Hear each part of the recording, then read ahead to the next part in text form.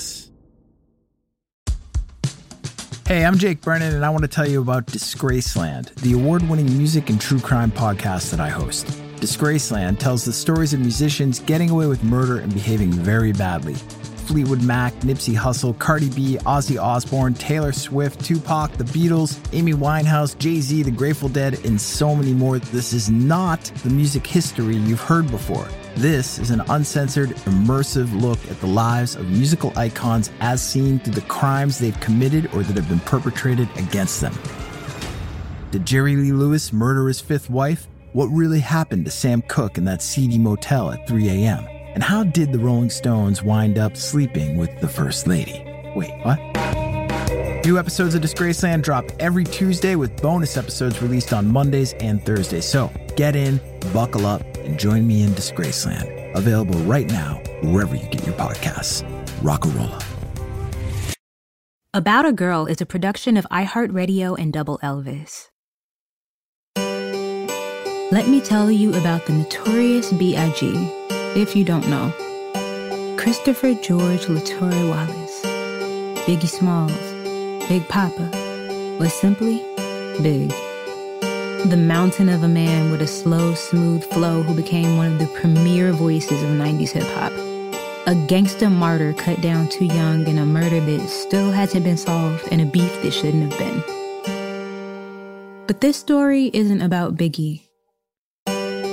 This is about Faith Evans, his ride-or-die wife, his bitter ex, the smoked voice singer, composer, and innovative music producer for whom Biggie was both muse and misery. This story is about a girl.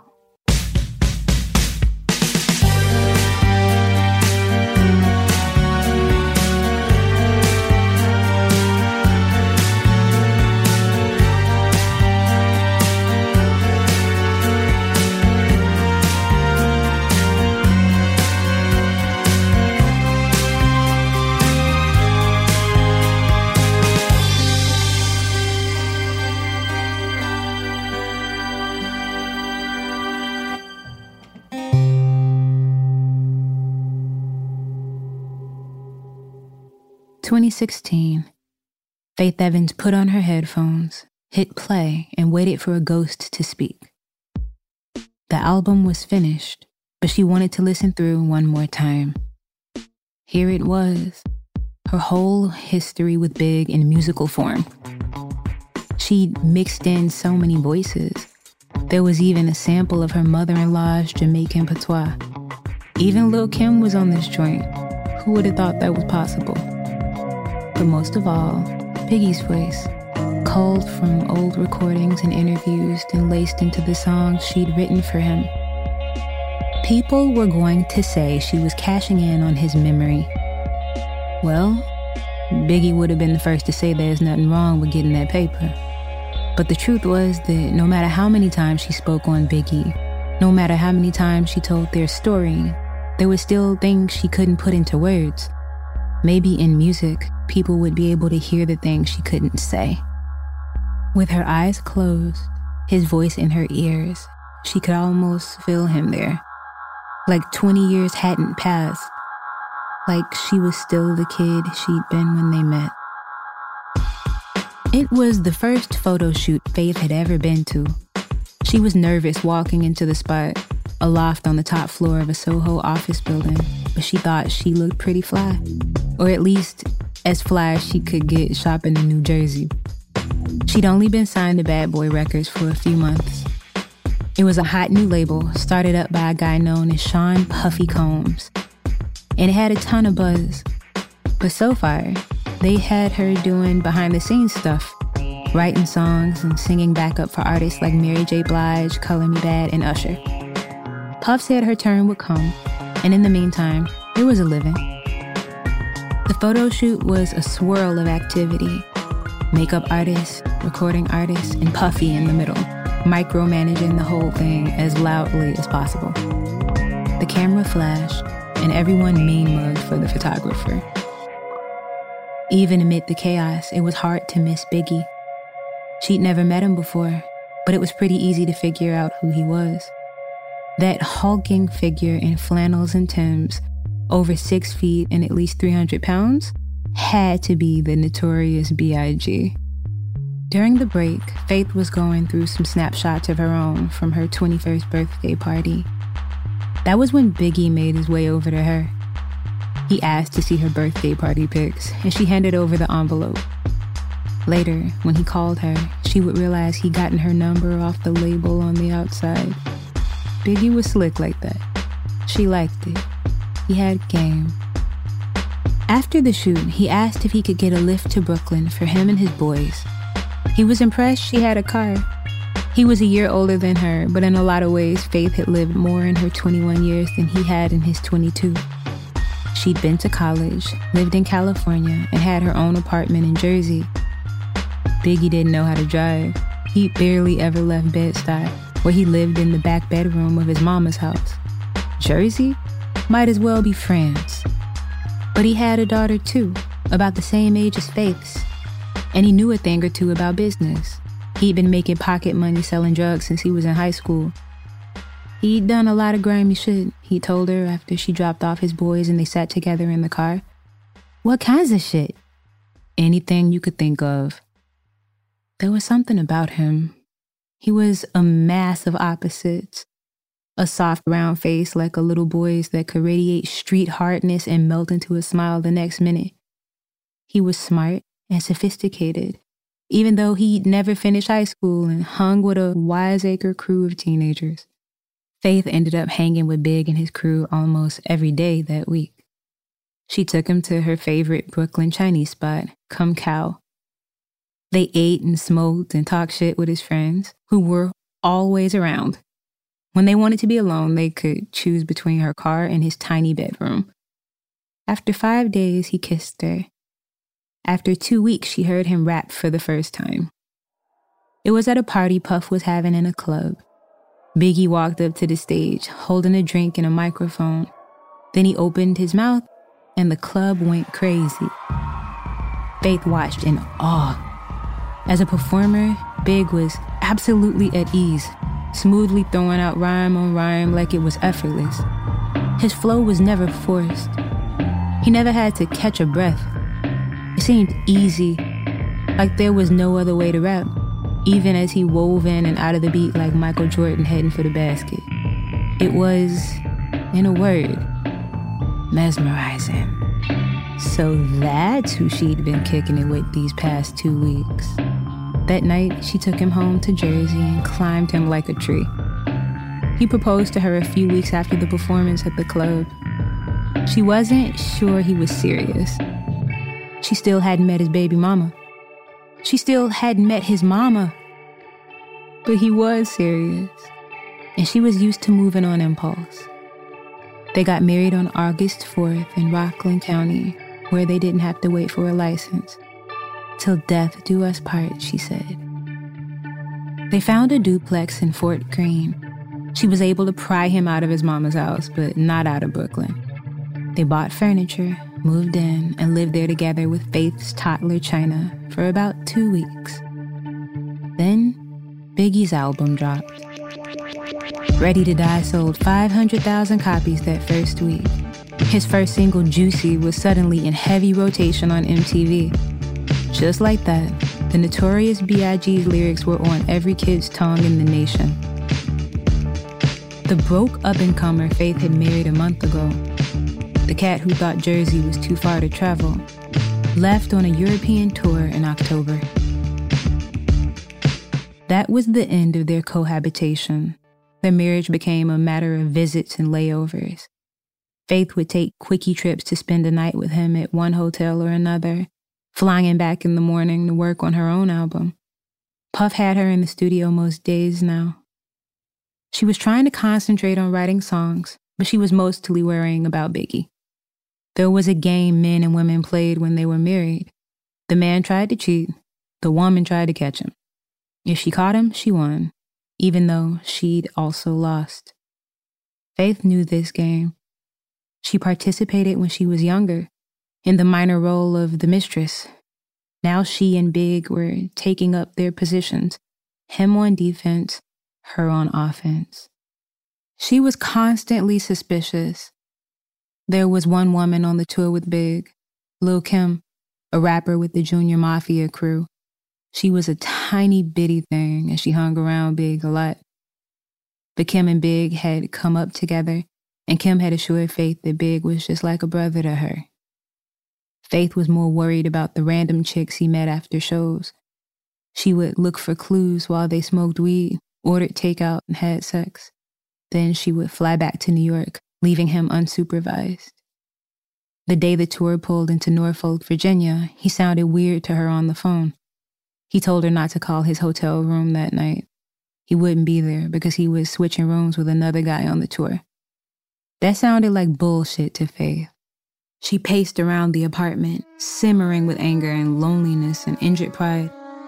Then she booked a flight to Virginia.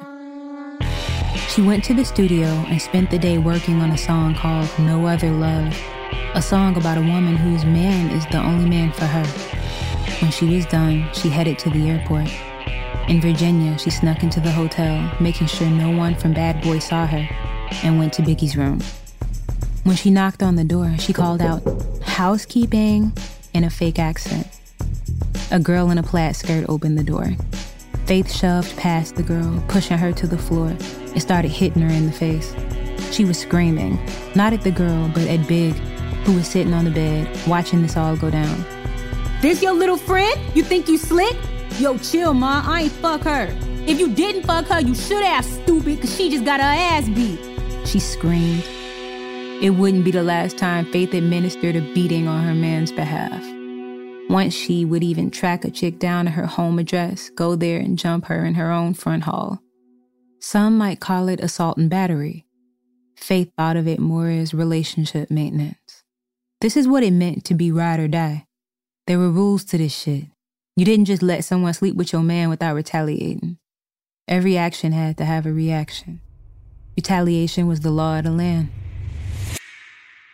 They made up, of course, but Biggie never really came back to live in the duplex in Fort Greene.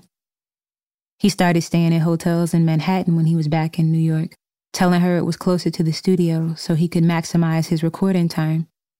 Sometimes he'd come to chill with her in Brooklyn, and they'd order Chinese, pass a blunt back and forth and fuck, like old times. She knew he was still stepping out, maybe more than ever. If she asked him point blank, he wouldn't even deny it. She got his initials tattooed on her skin, and he liked that. They joked about marking his territory. But it was more about staking her claim to him than the other way around. There was other drama going on, but for Faith, it was in the background. Even though she'd been with the Bad Boy label for a minute now, Faith didn't pay much attention to industry politics. Who was cool and who had beef? It was a web of alliances and rivalries she couldn't fully track. But she noticed the fear in Biggie's voice when he called her one day in November. It wasn't something she heard in his voice a lot, and it unnerved her.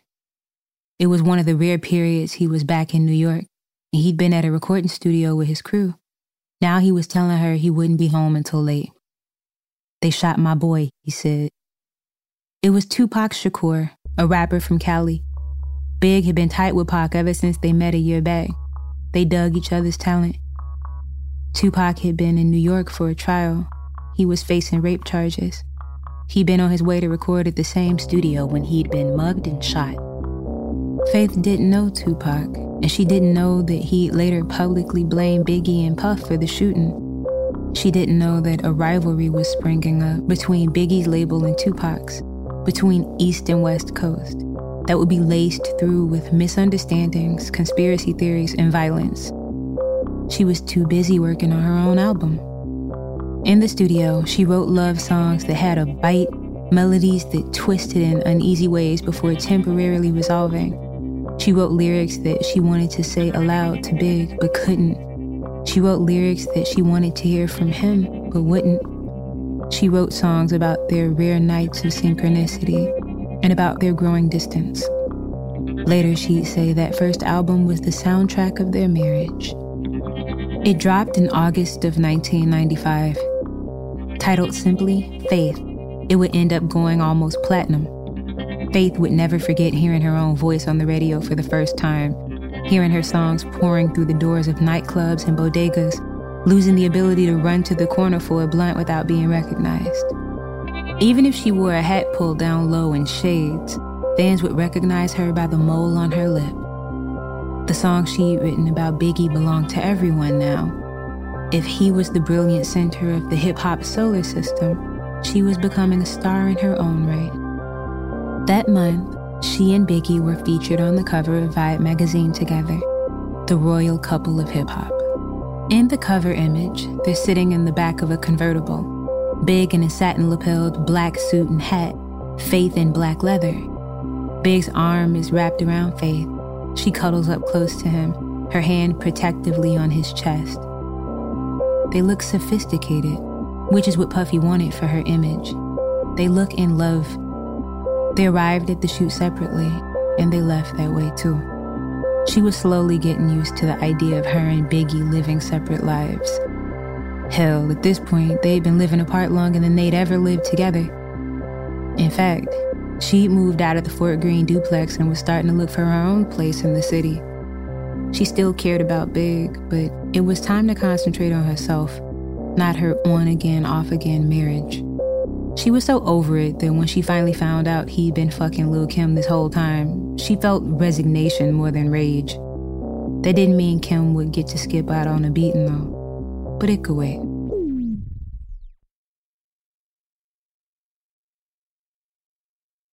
By November 1995, Faith was feeling restless.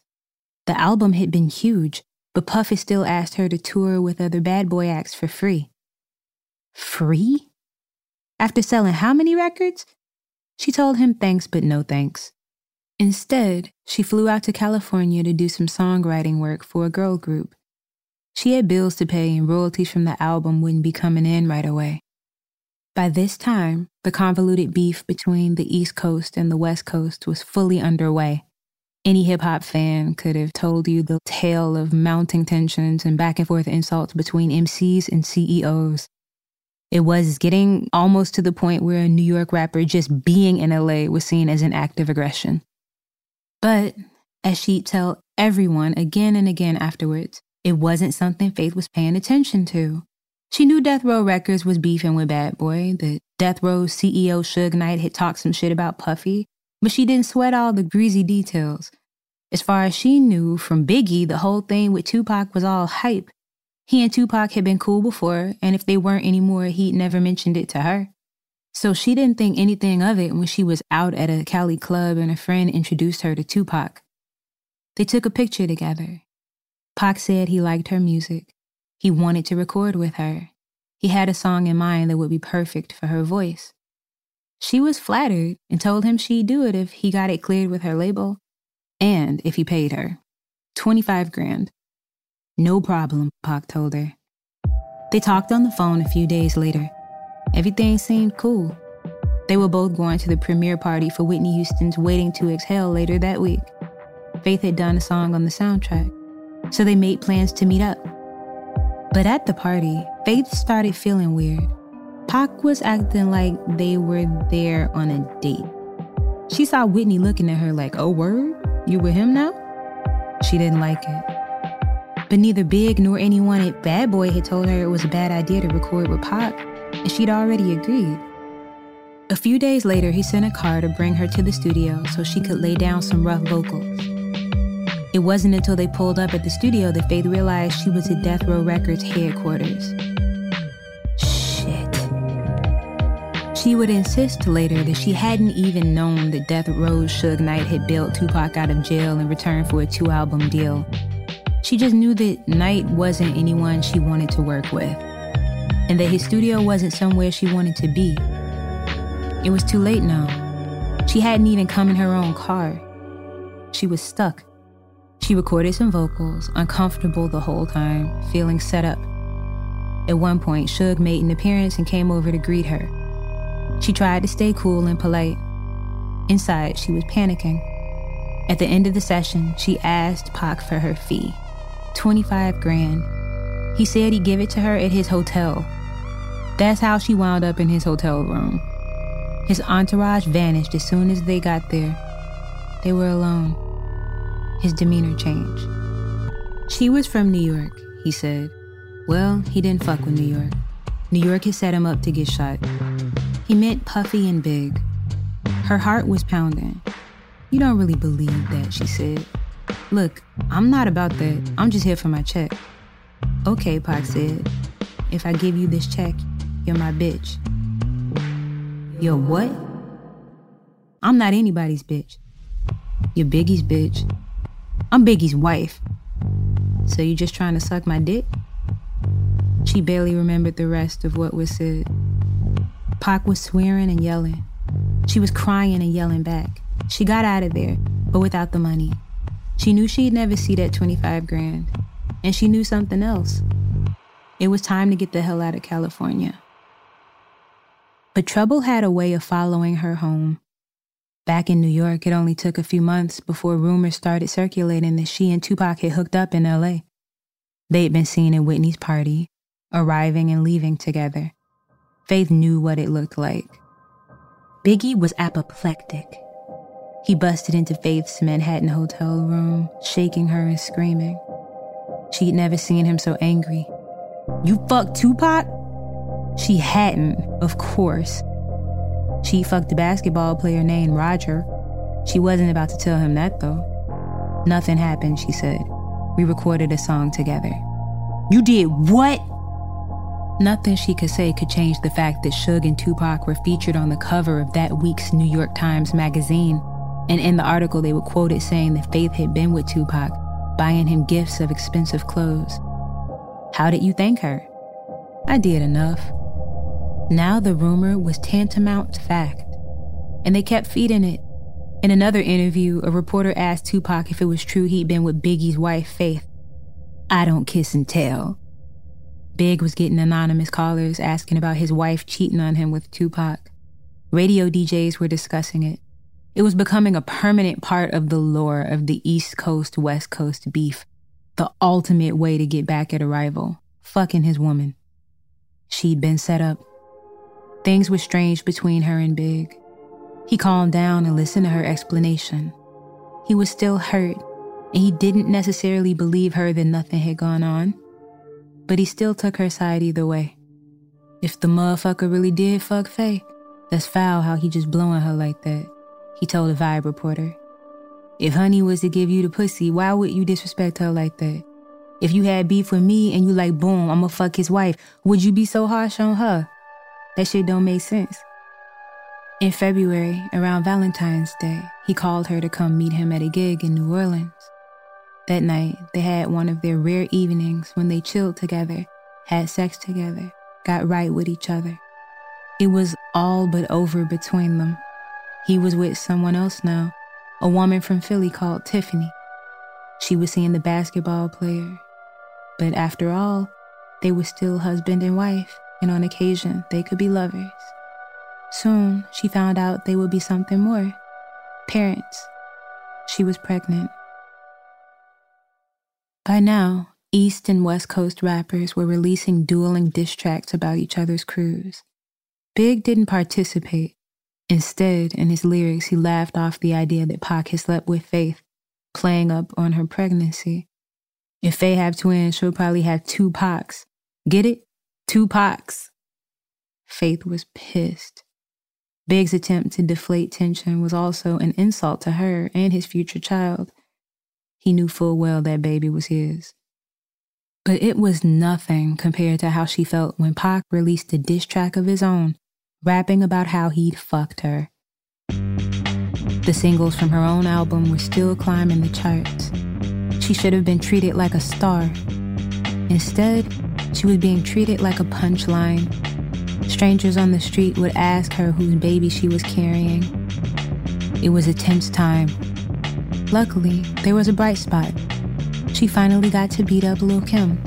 Faith was 8 months pregnant when she got a call from a friend, Missy Elliott, in fact, who was just coming up as an MC then, that Kim was in the recording studio that day. Missy knew they had unfinished business.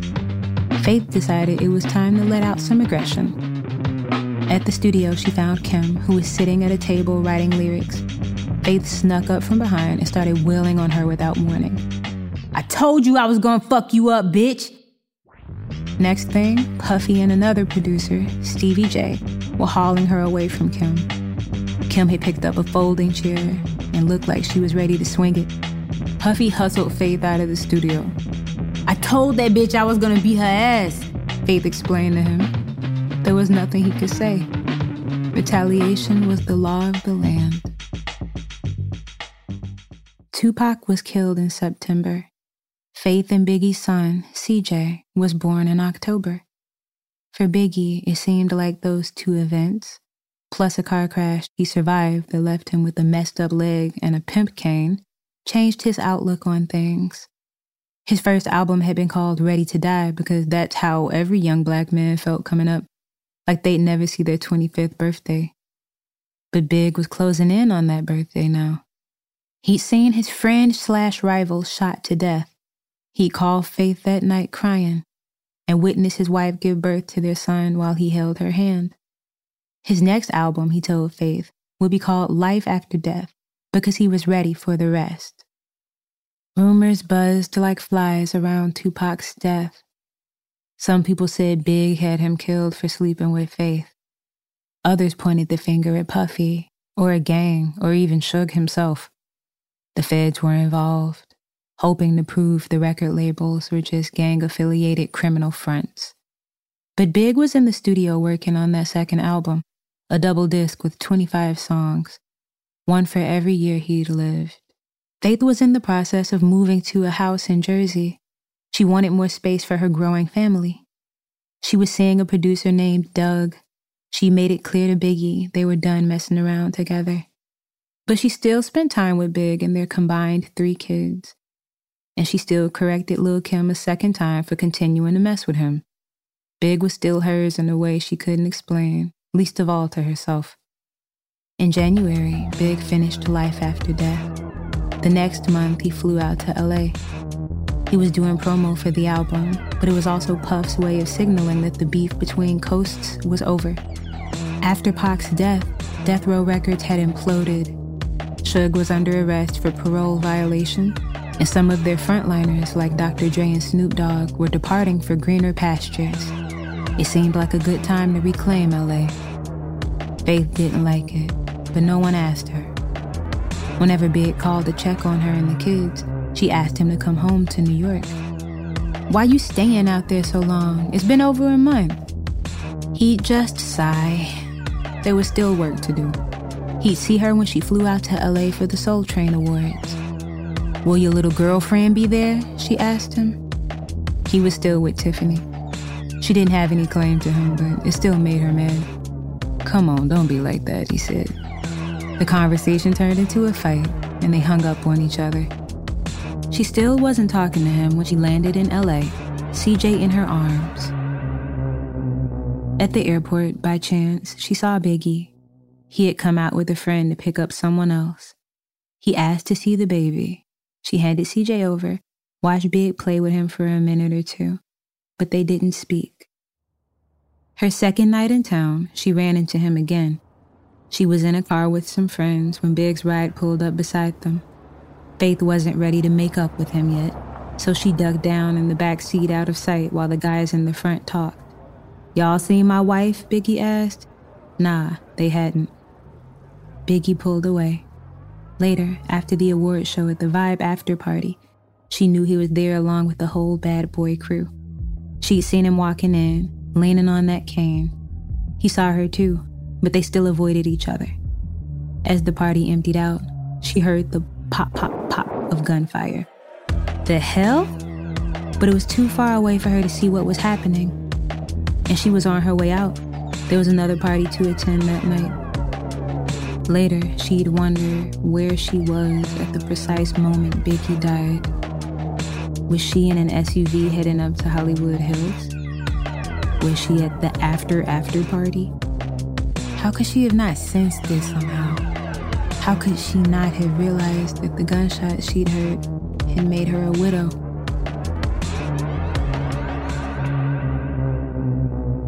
Retaliation was the law of the land. With each of the 20 years gone by, it all seemed more and more foolish. Such a waste. So much water under that bridge now, enough to drown in. So many tributes to Biggie. Faith had contributed to most of them. Raising his son, she missed him terribly. For her, there had been 6 more albums after Biggie died, including The First Lady, which went to #1 on the Billboard 200. She wrote a memoir in 2008 that was a New York Times bestseller and won the African American Literary Award for Best Biography or Memoir. There were 2 more marriages, 2 more pregnancies, 2 more births. Now, in the studio, a shiver passed through her. She kept it together all through making this album. Every track a song about Biggie, featuring his voice and his words. She called it The King and I, and it was a kind of autobiography. She hadn't cried when she wrote the songs. Reviewers would call them uncomfortably raw. Or when she recorded them. Not even when she reached out to Lil' Kim to guest star on a song about how much they both had loved Big. But as the last track settled into silence, she felt tears well up. And she felt something like a tap on her shoulder. Something like a voice in her ear. Christopher Wallace went from a small-time hustler to Notorious Big in his brief time in this world. He's one of a handful of rap artists who truly changed the game, and his still unsolved murder robbed the world of a monumental voice. This isn't about him. This is about Faith Evans, a misunderstood pawn in a senseless game, whose own expressive voice struggled to emerge from her husband's larger-than-life shadow, but still helped to define modern R&B. Now you know. This is about a girl. About a Girl comes to you from Double Elvis and is executive produced by Jake Brennan and Brady Sadler. It was created by Eleanor Wells. This episode was written by S.I. Rosenbaum. Scott Janovitz is the show's producer and composer. Matt Bowden provides logistical support. I'm Nikki Lynette. Thanks for listening. You can follow me at Nikki Lynette on Twitter and Instagram, at Double Elvis on Instagram, and at Double Elvis FM on Twitter. If you like the show, please be sure to leave us a rating and a review. For more great podcasts from Double Elvis, visit doubleelvis.com.